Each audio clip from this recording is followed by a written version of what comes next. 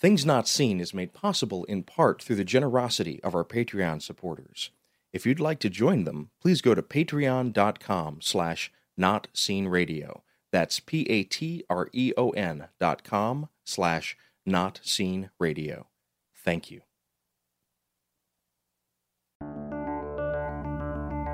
From PRX, the Public Radio Exchange, and Sandberg Media, LLC, I'm David Dault with Things Not Seen.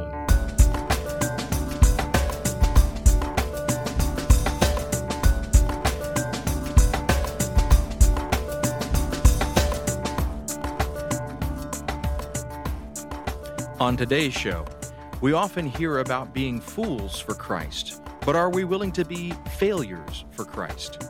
We talk about this subject with Pastor Christian Kuhn, a United Methodist minister and co-founder of the Urban Village Church in Chicago. He's the author of the new book, Failing Boldly: How Falling Down in Ministry Can Be the Start of Rising Up. Stay tuned.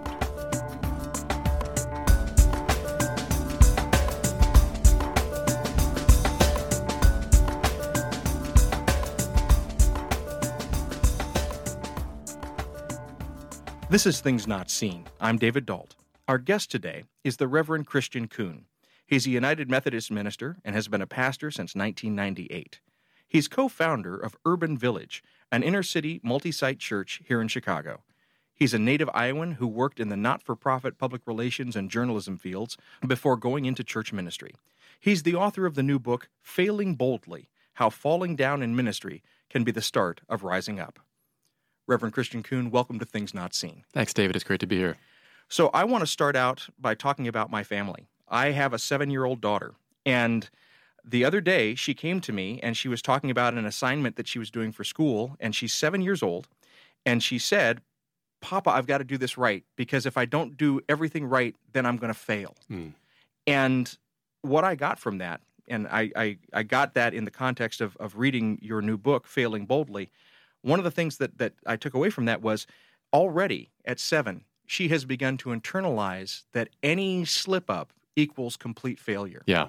And so that's where I want to start. Like when we talk about failing, and when we talk about failing boldly, I think a lot of my listeners are going to be very hesitant to even begin to dive into this subject because they're just so scared, and they start being scared from such a young age.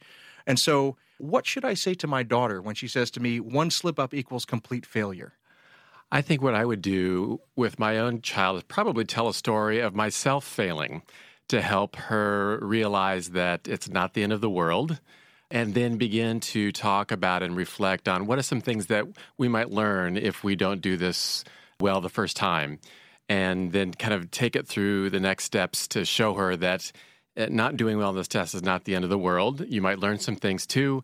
And also perhaps you could throw in, what does it say about us and the core of who we are too at a 7-year-old level. But so those are some things I think that come to mind. Do you encounter these kind of moments with your own members of your congregation, the people who come to Urban Village? Do you hear stories also of them being afraid of even trying because they're afraid of failing? Yeah, I think what we hear a lot of, too, is we have a fairly large LGBT population at Urban Village, and we have folks who struggle sometimes with thinking about failing at work or in school, but also we have a lot of folks who come to us who have been told that they are failures because of their sexual orientation or because they didn't do church well when they were growing up, or they did something. So it's more, for some folks, it's a sense of the core of who they are, that they see themselves as failure as opposed to doing something incorrectly. And so when you encounter someone who has internalized so completely the notion of being a failure, because we're not just talking about failing, but what I just heard in your response was there are some people that we encounter who have told themselves a story or who have been told a story so deeply that they start to say, this is the way that I am described, that failure is a part of who I am. That seems to me to be not just a moment that we would have a personal or a psychological need for response, but there's also a theological need for response in that moment, isn't there? Yeah, absolutely. And I think in the book, the second chapter is talking about what does it mean to be a beloved child of God. And for me, you would think after being in the ministry for so long that would be a given.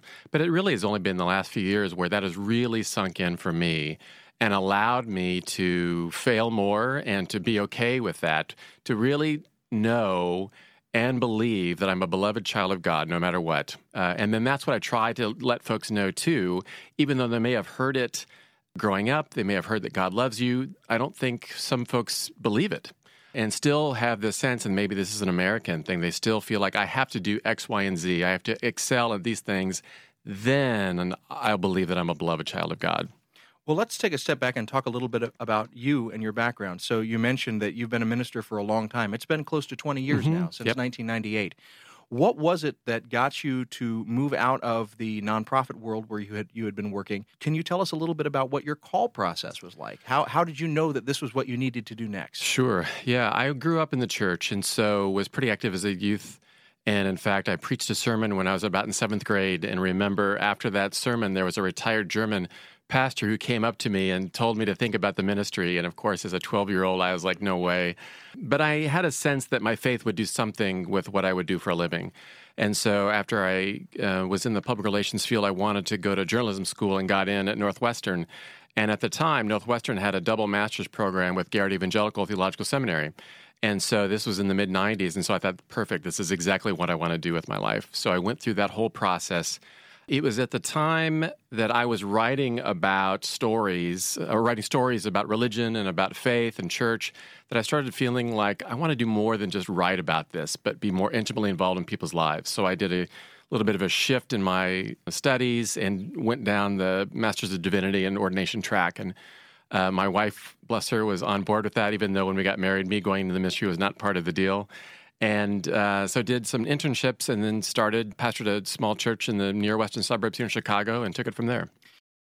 If you're just joining us, this is Things Not Seen.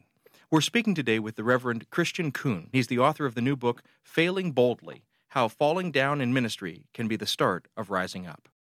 Are you a lifelong United Methodist, or did you come to that at some other point? No, pretty much lifelong. Okay, and so for our listeners who have never gone through the United Methodist call process, are there a lot of hoops to jump through, or do you merely need to stand up one day and say, the light has shone upon me, and now you need to ordain me? Like, how does that work? Yeah, I think there are probably many people who, in the process, who would wish it was that easy.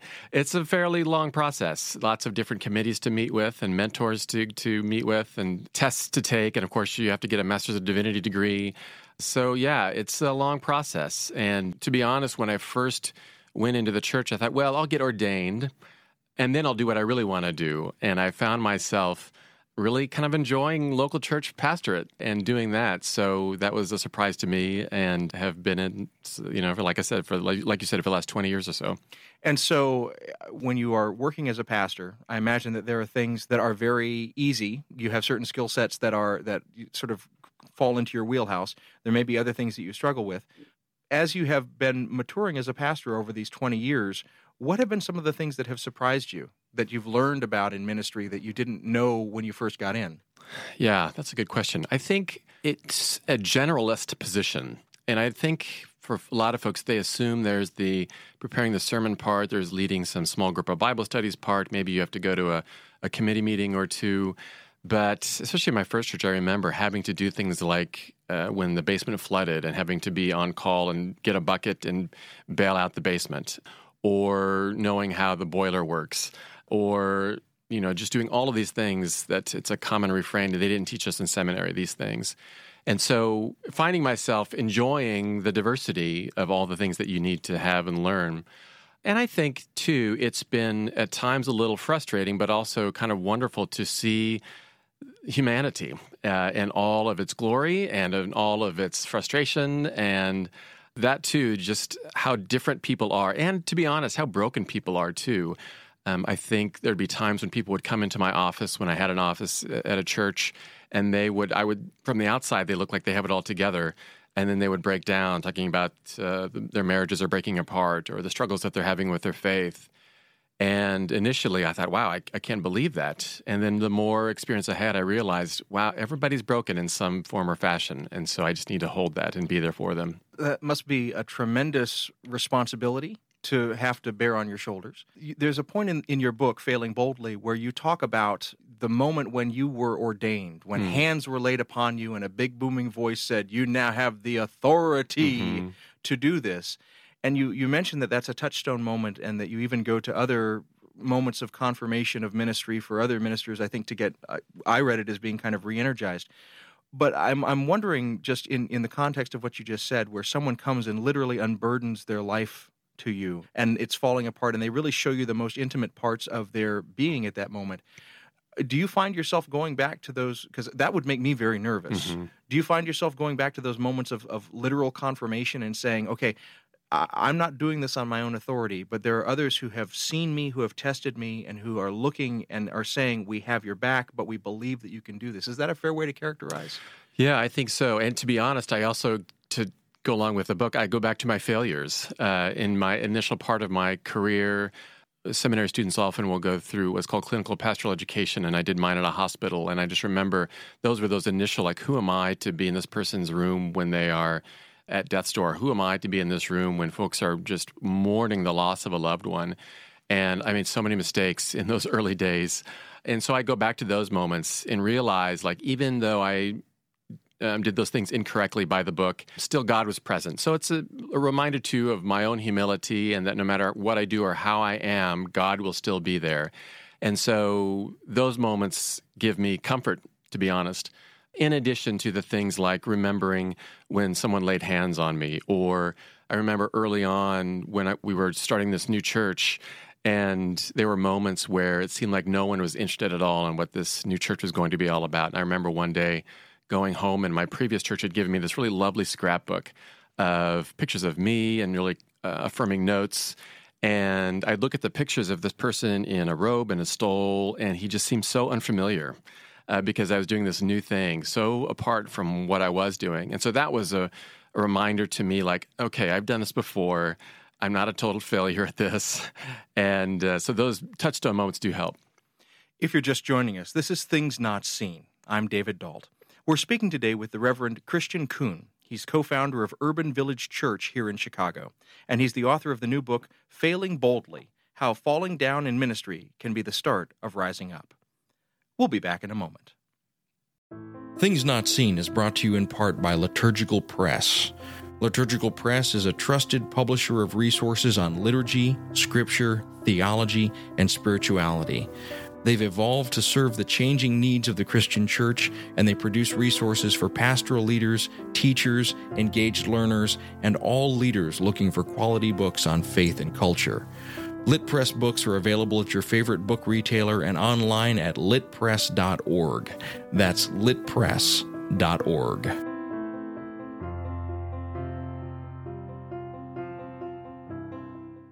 This is Things Not Seen. I'm David Dault. We're speaking today with the Reverend Christian Kuhn, co-founder of Urban Village Church here in Chicago. He's the author of the new book, Failing Boldly: How Falling Down in Ministry Can Be the Start of Rising Up. So you and some of your co-founders said, we think that Chicago is a ripe mission field for a new church.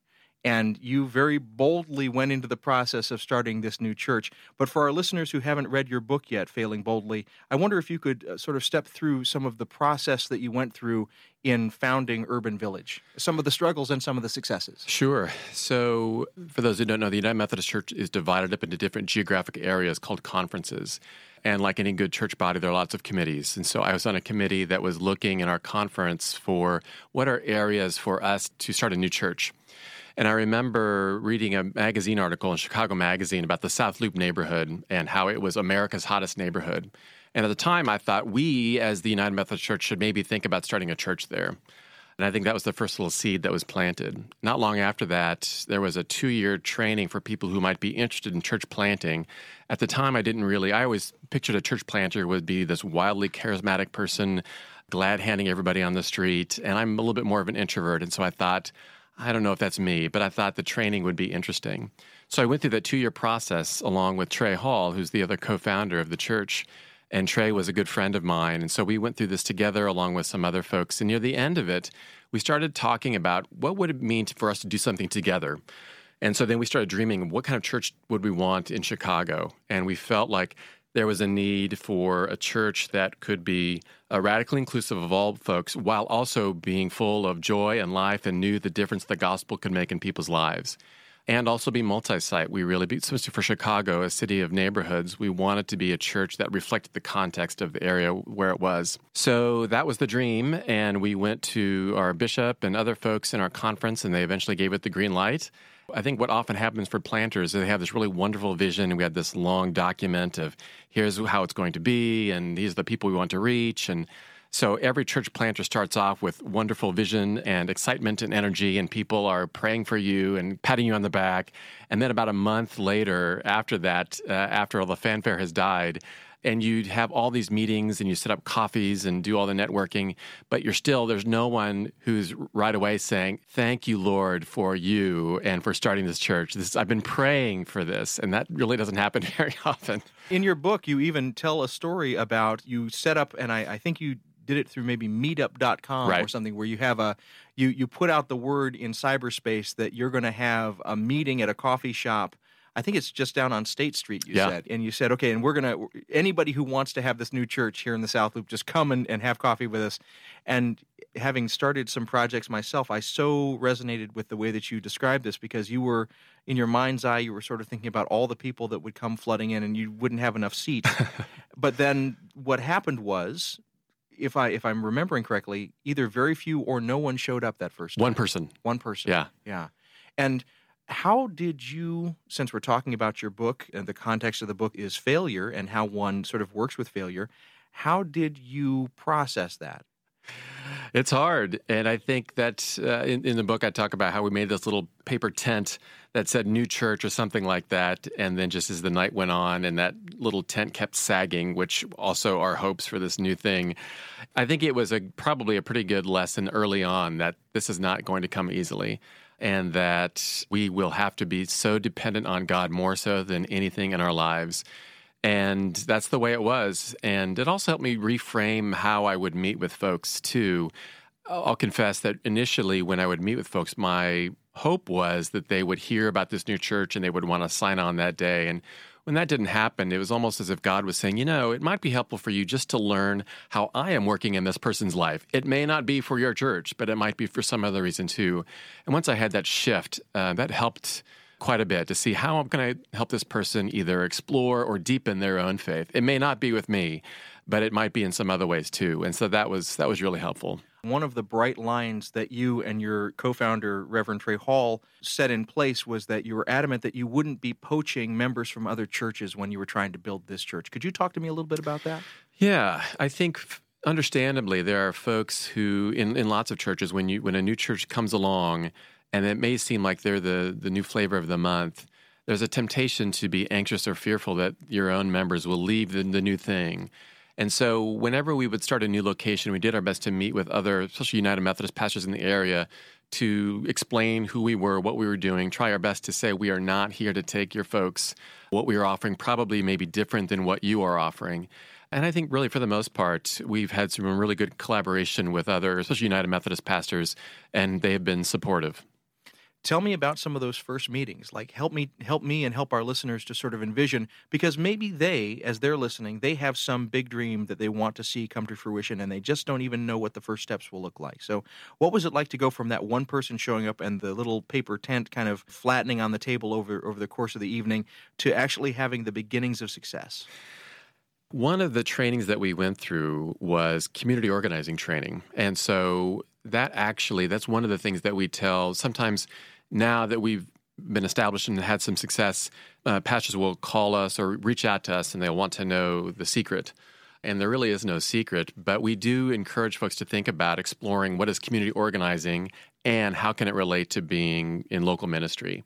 And so one of the key components of community organizing is the individual meeting and talking with folks for about a half hour or so and just asking them what are the things that make them tick? What are their own dreams and hopes? What's the common question that I sometimes ask is, what keeps you up at night? And that can be something very exciting, or it can also be something that brings them a lot of anxiety. And so when you sit down with someone and you let them know that you are worth listening to, that's really appealing. And so folks feel like they can begin to share. And out of those meetings, that really helps us to not only get to know the neighborhood and the city, but also it helps the person realize like, I am somebody, I have some meaning and I have some things that I can offer in this world. And so they may not connect with us necessarily, but hopefully it helps them rethink who they are in the eyes of God. If I'm hearing you correctly, good church planning starts with relationship building and listening to people? No, it's crazy talk, I know. Yeah. Not with demographic analysis? Well, there's a little bit of that too, but I do think that people sometimes get caught up in the bells and whistles. They think that you need the awesome webpage and the 10,000 followers on Twitter and all these other things. And certainly you need to pay attention to that, but for us anyway, it just kept getting back to those meetings with individuals. And you never know where those meetings will go. In the book, I tell this story of in that same bookstore, actually, where we had that first failed meeting and had a meeting with a guy. We were in the same fraternity, and I had reached out to him, and we didn't know each other, but we met. And as we were talking, we were back in the book stacks because we couldn't find anywhere to sit down. And he was beginning to ask about the church, and I was just telling him very generally what it was about. And I said something what I thought was offhandedly, saying, we just want this to be a church where people know that God loves them. Very basic 101 things. And tears started coming down his eyes because for whatever reason, at that moment, it had never sunk in for him that could be a possibility. And that made me realize, like, whoa, this is pretty powerful, not just what we're doing, but how God can work in these out-of-the-way places. If you think about a city like Chicago, where, and often for our listeners who are not from Chicago, oftentimes it's referred to as Chicagoland because in addition to the city, there are all these counties that sort of ring around the city. And all told, there's probably about 12 million people that are here. And you would think that in a city of 12 million people, you would never feel alone, and you would always feel like you had some way to connect and some group to connect with. But the opposite, in fact, can be true, isn't it? Yeah, absolutely. And that is something that I learned pretty quickly. In the first 12 years or so I lived in the Chicagoland area, I lived in the suburbs. And so moving into the city in 2009 was my first experience of actually living in the city. And I think I had that same perception at first, too. I mean, there are millions of people here. It should be easy to connect. But I think loneliness is one of the biggest issues that people struggle with when you live in the city, especially for folks who move to Chicago. We reach a lot of folks who just graduate from, say, a Big Ten school, and they want to go to Chicago and live that life. And it's a struggle because I don't know if it's tied into this day and age of social media, but I think some folks struggle to make a new friend. Hopefully we can be a place to help them build friendships along with building a faith. Well, you mentioned your congregant, the person who you were talking to in the bookstore coffee shop, who had never heard the message of the love of God before and who broke down in tears. And earlier in the conversation, you mentioned also the effect that societal pressures and societal condemnation can have on LGBT populations. And so it seems like you found a very rich mission field. And it sounds to me like you really identified that part of your ministry was going to be not poaching other Christians to a better service or a more flashy liturgy, but instead to really reach out to the lost and to reach out to the broken. Mm-hmm. Now, I'm going to ask you a delicate question. That doesn't always play well with the administrative and hierarchical, the higher-ups in churches, in various denominations. Did you get support once you discerned that was your ministry, that we are to reach the lost and the broken, and even those that maybe in some ways other wings of our church might be saying need to be condemned? Yeah. I think in our case, we have been supported. To be honest, I think especially for mainline denominations like United Methodist or the Presbyterian Church USA or Episcopalian or the Evangelical Lutheran Church of America, because so many of these denominations are in decline, to be honest, I think they've gotten to a point where anything that works is great. And so we have been supported. I think one of our little taglines early on that we talked about is that we like to think that we can be a place for people who've either been bored or burned by religion in the past. And so I think we've been that place for folks who either felt like their faith wasn't relevant at all, or for folks who felt like because they've been kicked out of their church that there wasn't a place for them in this world. And because we've been doing this for so long, I just assume that that's a given, that people know that that's shouldn't be the case. But I'm learning over and over. Every year we walk in the Gay Pride Parade and we hand out little flyers about our church. And every year, it happened this past summer, people will look at this and think, this can't be true, that there's a place for me in a church of all places. And it just reminds me like we still have a lot of work to do. If you're just joining us, this is Things Not Seen. I'm David Dault. We're speaking today with the Reverend Christian Kuhn. He's co-founder of Urban Village Church here in Chicago, and he's the author of the new book, Failing Boldly, How Falling Down in Ministry Can Be the Start of Rising Up. We'll be back in a moment. I just wanted to take a moment and give a quick shout out and thank you to our Patreon supporters. Now, if you don't know what this platform is, it's a way for you to regularly give contributions that support our work every time that we release a new episode. It costs you just a little bit, like maybe the cost of a latte a month, maybe $1 an episode, but it adds up because it aggregates with all the other people and ends up being a nice sum for us. Many of you have stepped up. We've only been doing this for a few weeks, but already the numbers are there, and I appreciate it so much. If you'd like to become a Patreon supporter, you can do it very easily. Just go to patreon.com. That's spelled Patreon, patreon.com/notseenradio.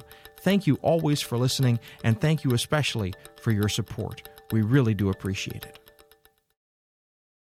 This is Things Not Seen. I'm David Dault. Each week on our program, we bring you a rich conversation about culture and faith. We're speaking today with the Reverend Christian Kuhn. He's co-founder of the Urban Village Church here in Chicago, and he's author of a wonderful new book, Failing Boldly, How Falling Down in Ministry Can Be the Start of Rising Up. You mentioned that members of Urban Village Church are regular attenders at the Gay Pride Parade. And I have evangelical listeners who will listen to that and say the only reason to go to a gay pride parade is to tell the people that they need to change and to tell the people fundamentally that they are in sin and to tell the people fundamentally that they are wrong thinking about their basic sexuality, their basic way of approaching relationships, and their basic way of thinking about God if they think about God at all. Okay, so that's what some of my listeners are going to want to make sure that I put out there to say. And so, given that that is the position that some of my listeners would take, how would you respond to that kind of Christian position? Fairly often we'll get emails or Facebook messages or from folks who will express those positions. And we always try to sit down with folks and begin to explore the process of, all right, let's take a look at the scriptural passages that you're basing your beliefs on, and let's really explore what those passages mean, what they meant when they were written, what they mean for us today, looking at other passages too. And so I always like to sit down and really explore, what does the Bible mean for you? How do you interpret it? And then looking at those specific passages to see, is this really, when Paul takes a look at this issue in Romans 1, when Paul is talking about this issue, does Paul have in mind what a faithful, same-gender loving couple would have in the 21st century? And so begin to have those conversations with folks, looking just at the Bible. And then, too, I think it's important, at least for me in my own story, to see the fruit of faithful gay Christians that I've experienced throughout my whole life.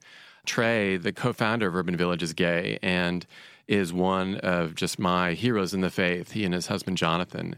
And so to see just wonderful fruit from so many faithful gay Christians over the years, I begin to tell their stories too. Now, I know some might scoff at experience because that can be a slippery slope, but all I can do is to tell the stories of people that I have experienced, and then hopefully it can be a civil conversation and we may end up not necessarily changing where we are, but at least hopefully it's been a place where they're thinking about things a little bit differently, and maybe they're helping me see where they stand and why they believe what they believe.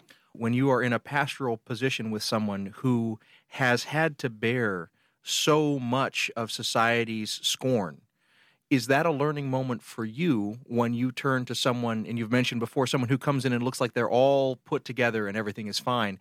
Does that help you to understand that maybe that's not just the people who are visibly being hurt and scarred, but that maybe sometimes that there are invisible scars even for people who seem to have it all together and the world is showering them with accolades? Is that a fair characterization? Yeah, I think so. One of the surprises for me, speaking about LGBT Christians, was there have been so many of them who grew up in a pretty conservative background, but it was there that they discovered a love for Jesus and that Jesus loved them.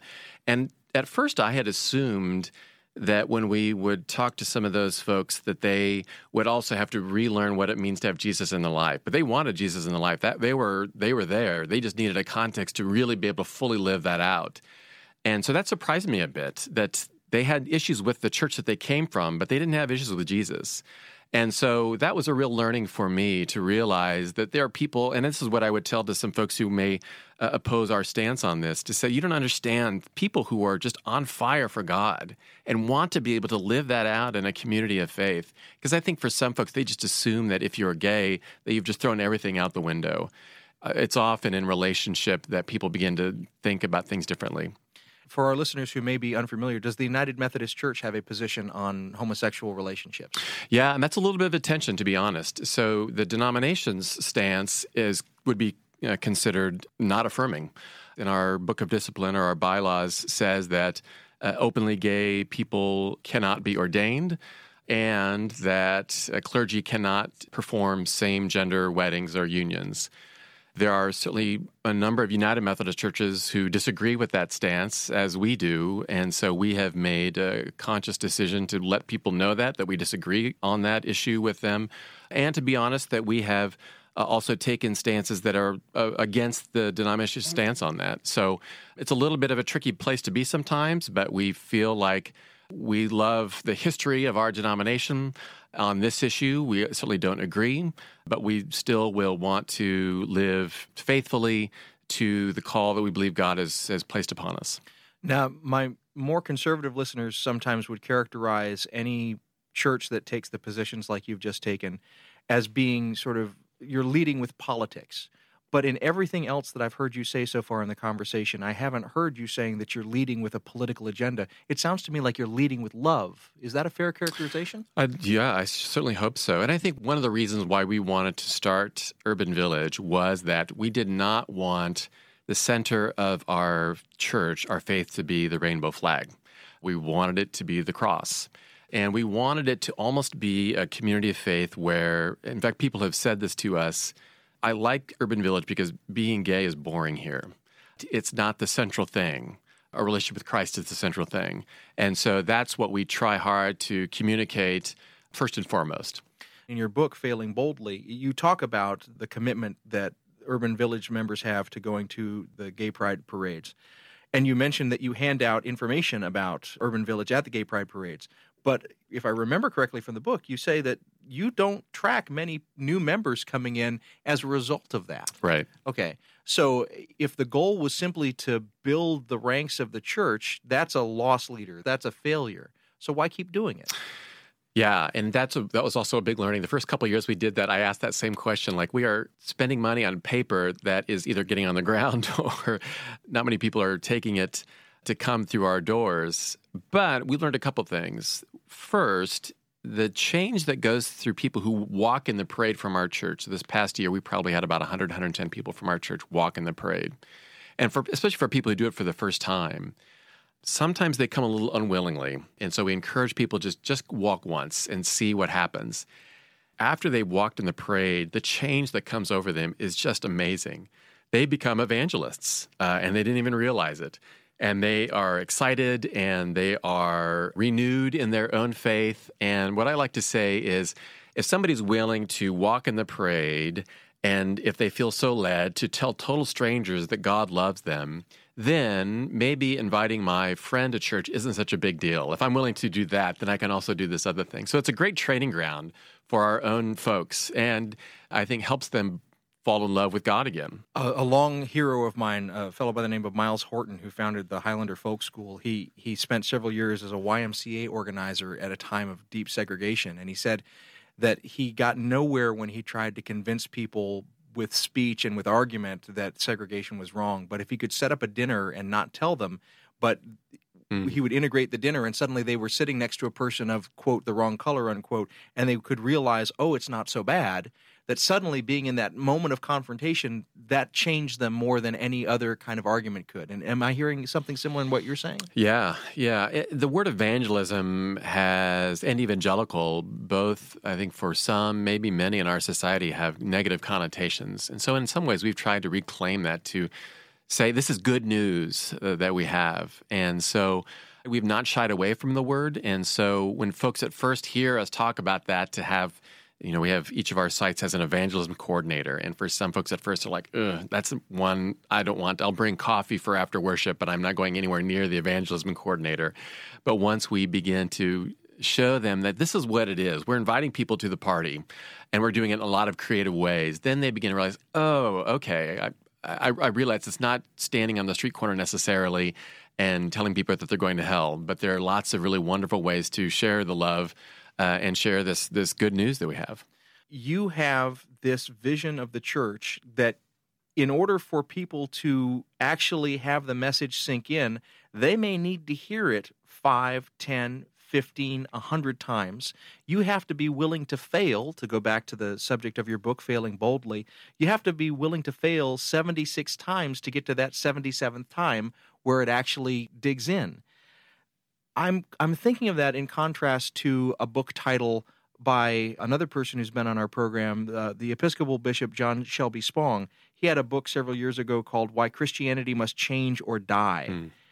Christianity shouldn't be afraid of death. We shouldn't be afraid of failure because we have a Savior who transcended death and who went beyond death and who showed us that we can as well. I'm hearing in what you're saying a real hopefulness, and this is resurrection talk, man. You're talking about people who have been dead in their lives who are suddenly told that they can live again. Yeah, not only for individuals, but I hope for the church too. Trey and I, when we started, we had one of the very first individual meetings I had was with a retired UCC pastor, and he told me, don't be afraid to be big. And so we thought, what can we, not only this new church, but can we help to renew our denomination? How can we help renew mainline Christianity? And I think we're at a place, because there has been decline, people are willing to say, you know what, some things may need to die in order for new life to rise up again. Hopefully we can begin to be part of the harbinger of that. Is there ever a moment when you as a pastor would look at a situation or a relationship or an action and you would say, that is not of God, that is not coming from a place of love, and that needs to be called out? I think in a couple instances, sometimes it's easy, talking about the liberal agenda, it's easy to say, well, there are lots of things now going on in our society that we can call out and say this is unjust, or shine light on racism or any other injustices that are going on in our society. But I think what we also try to do is recently did a sermon series on confession, and also to take a look at our own stuff, because it is really easy for all of us to look out there at systems or at individuals and point fingers and point things out that are wrong, and we do that. It's harder to take a look at your own stuff and your own sin, and also do the internal work, the repentance we are calling people to do too. So we try. Sometimes it's hard because it's easier to look out rather than look in our own faith lives, but we also try to encourage people to do that too. If you're just joining us, this is Things Not Seen. I'm David Dault. We're speaking today with the Reverend Christian Kuhn. He's co-founder of the Urban Village Church here in Chicago, and he's author of the new book, Failing Boldly, How Falling Down in Ministry Can Be the Start of Rising Up. We'll be back in a moment. Hey folks, if you've been listening to the show for any length of time, you might have figured out that I'm a bit of an odd mix. I'm lefty and progressive in my politics, and I'm conservative and traditional in my theology. I'm a full gospel, Acts 4 and 5 kind of guy. That's why I'm excited to tell you about a new degree program being offered by my friends at Garrett Evangelical Theological Seminary. It's their new Master of Arts in Public Ministry. Hey, I'm in touch with listeners, and I know a lot of you are serving your communities in nonprofits and civic organizations. Some of you are even on the front lines as activists and organizers. You're trying to make the world a better place. The folks at Garrett want to make this world a better place too, and they know the gospel of Jesus Christ is central to that effort. If you've been wanting to integrate your faith with your work, you'll want to check out their new Master of Arts in Public Ministry. The entire city of Chicago will be your classroom. You'll graduate with a stronger network and a better understanding of how Jesus Christ is speaking to the world of today. Get excited about this. This could be your next step. Go to garrett.edu/MAPM, the initials of Master of Arts in Public Ministry. That's GARRETT.edu/MAPM. Tell Katie and Jill I sent you. They're good people, and they'll be glad to tell you more about the new Master of Arts in Public Ministry from Garrett Evangelical Theological Seminary. Once again, that's GARRETT.edu/MAPM. This is Things Not Seen. I'm David Dalt. Each week on our program, we bring you a rich conversation about culture and faith. We're speaking today with the Reverend Christian Kuhn. He's co-founder of Urban Village Church here in Chicago. He's author of this wonderful new book, Failing Boldly: How Falling Down in Ministry Can Be the Start of Rising Up. So in your book, Failing Boldly, you mentioned that you have a complicated relationship with prayer and that you don't always feel like you give prayer its proper due. Is that a fair characterization? Yeah, I think so. I think there are times when I think this happens for a lot of church folks is that they say, I'll keep you in my prayers, or let's pray about that. And they just kind of throw it out there without really thinking through, what does that mean? And am I really following through on that? I think one of the things that I talk about in the book was you need to take prayer seriously. For some progressive Christians, they may give lip service to that, but they don't really take it seriously. And so we heard that, Trent and I heard that, and we thought we really need to have, so we had a group of folks that we really felt were prayerful people, and they committed to praying for us every day in the early stages of this church. And Trey and I would send them emails saying, here's where we need prayer, and here's where you can support us. And that, I think it had such an impact on us, and I'd like to believe on how the faith community got started. That's wonderful. And so what you're telling me is that you saw sort of visible evidence that these prayer efforts were successful and were helpful. Yeah, I think it's easy. Certainly when you go down the rabbit hole of prayer, people will say, well, that may be true, but I had lots of people praying for this and it never happened. And so it's easy to go to those places. And so on the one hand, yes, we saw wonderful fruit happening, but it was more than just that too, because there were certainly moments too. So could you pray for X and X didn't happen? And so then we begin to think about, okay, is God present in our lives? And we would say yes. And we believe it's because folks, we're working on our own prayer lives and others are praying for us too. So certainly prayer is a mystery, but it's something that I have taken seriously, but also realizing that in the mystery is a lot of richness too. And so what I'm hearing through all of this is that even when you pray and what you pray for doesn't happen, it's as important that you showed up. Mm-hmm. It's as important that you invested time in that relationship with our divine creator and our Savior, that you had a moment of being present and vulnerable. As I weave that together, is that touching ground for you? Yeah, absolutely. Because I think that sometimes the misconceptions about prayer are people feel like they need to have this unbelievable high every time they pray. And there's so many times when I've been faithful and like I fall asleep or something just isn't quite doing it for me. In the book, I share the story about my grandparents. When I was in junior high and high school, I would go and spend at least a week every summer with them. One memory I have of them is that when my grandfather would go to work, and I just have this memory of them kissing each other every day and just sharing a little bit. It would never be this wild, passionate kiss. Like, I don't think probably there are fireworks every time that they left for the day. But it's just that faithfulness has always stuck with me, and the love that undergirded all of that too. And I think it's the same thing with prayer too, believing that God will be there, I will be there, and there may be moments we have these wonderful transformed hearts, and there may be days where we're like, I didn't really feel anything today. Well, and this gets back to the overall theme of your book and something that spoke so strongly to me in your book, and that is, if we simply think of an action and its success as the measure of who we are, then we're missing not only, that's a very American way to think, right? Self-made man and all that.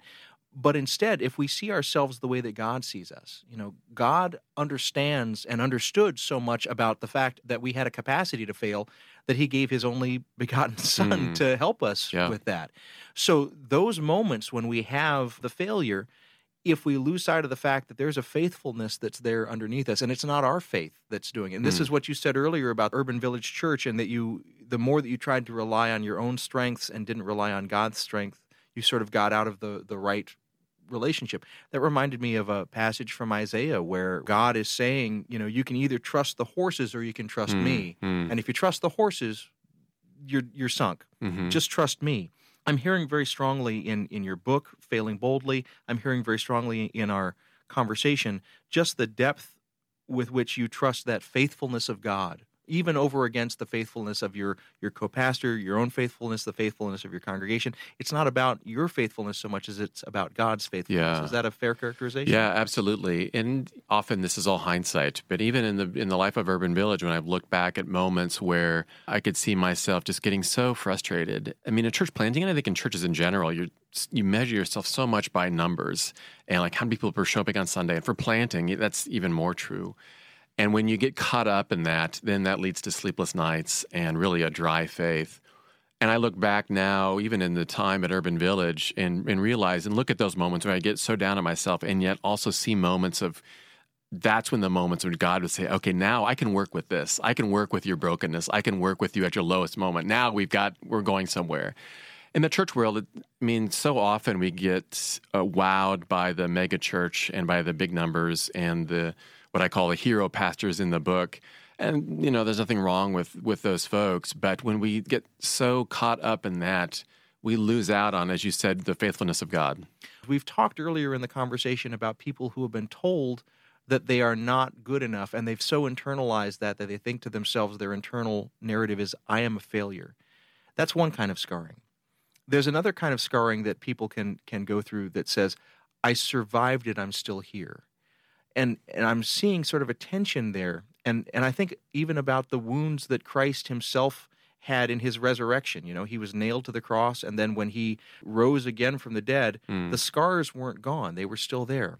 And he invites others to touch them. To touch them. Yeah. Exactly. As we're bringing the conversation to a close, I want to talk about the power of being vulnerable with your scars. And as we think about the way that we wear our failures for others, what wisdom can you share with our listeners about finding the courage and the strength to do that? Yeah, I think in many ways vulnerability is at the core, one of the cores of who we are as a church and as Christians too. If you do demographic research or read anything about generations, and this is a generalization about a generation, but millennials talk about they want authenticity. They want people to be real. So one of the things that we started from the very beginning in worship at Urban Village is time of testimony. And so every single week, in addition to the sermons that the pastor will preach, we give somebody 5 or 6 minutes and say, tell us what God's doing in your life. And often those become real stories of vulnerability. People will just share all these intimate moments of their lives. And also we've had folks who will say, I don't really know what I believe. I'm not sure I'm on board with all that Urban Village is about, but I kind of like this community and I'm sticking around. And I think the fact that we let people up front say these things has really been one of the reasons people stick around and want to be a part of that faith, because they know that they can also share their vulnerabilities, that they're not the only ones who don't have it all figured out. And hopefully that begins to build them up. Well, Christian Kuhn, I loved the book, and I found inspiration in it, and I've really found inspiration as well in our conversation. Thank you for taking the time to speak to us Thanks, today. David. I really appreciate it. So we've been speaking today with the Reverend Christian Kuhn. He's a United Methodist minister and has been a pastor since 1998. He's the co-founder of Urban Village, an inner-city multi-site church here in Chicago. He's a native Iowan, and he worked in the not-for-profit relations and journalism fields before going into church ministry. He's the author of the new book, Failing Boldly, How Falling Down in Ministry Can Be the Start of Rising Up. Things Not Seen is produced by Sandberg Media, LLC. We're distributed nationally by PRX, the Public Radio Exchange. Today's show was recorded at the William Adams Studios in beautiful Hyde Park, here on the south side of Chicago. Our studios have a home courtesy of the Zygon Center for Religion and Science, part of the Lutheran School of Theology at Chicago. Neither Zygon nor LSTC is responsible for the content of this program. Our theme music is composed by Gene Kija. Our show was made possible in part through the generosity of our supporters on Patreon. You can find out how to help us create great programs by going to patreon.com/notseenradio. You can follow us on Twitter at notseenradio. Visit us on Facebook and like our page to receive regular updates about the show and to find out more about our guests. That's facebook.com/thingsnotseenradio. And you can sign up for the free podcast, listen to old shows, send us an email, and find out more about our guests if you visit us on the web at thingsnotseenradio.com. I'm David Dault, and we'll be back next week with more conversations about culture and faith. Please join us.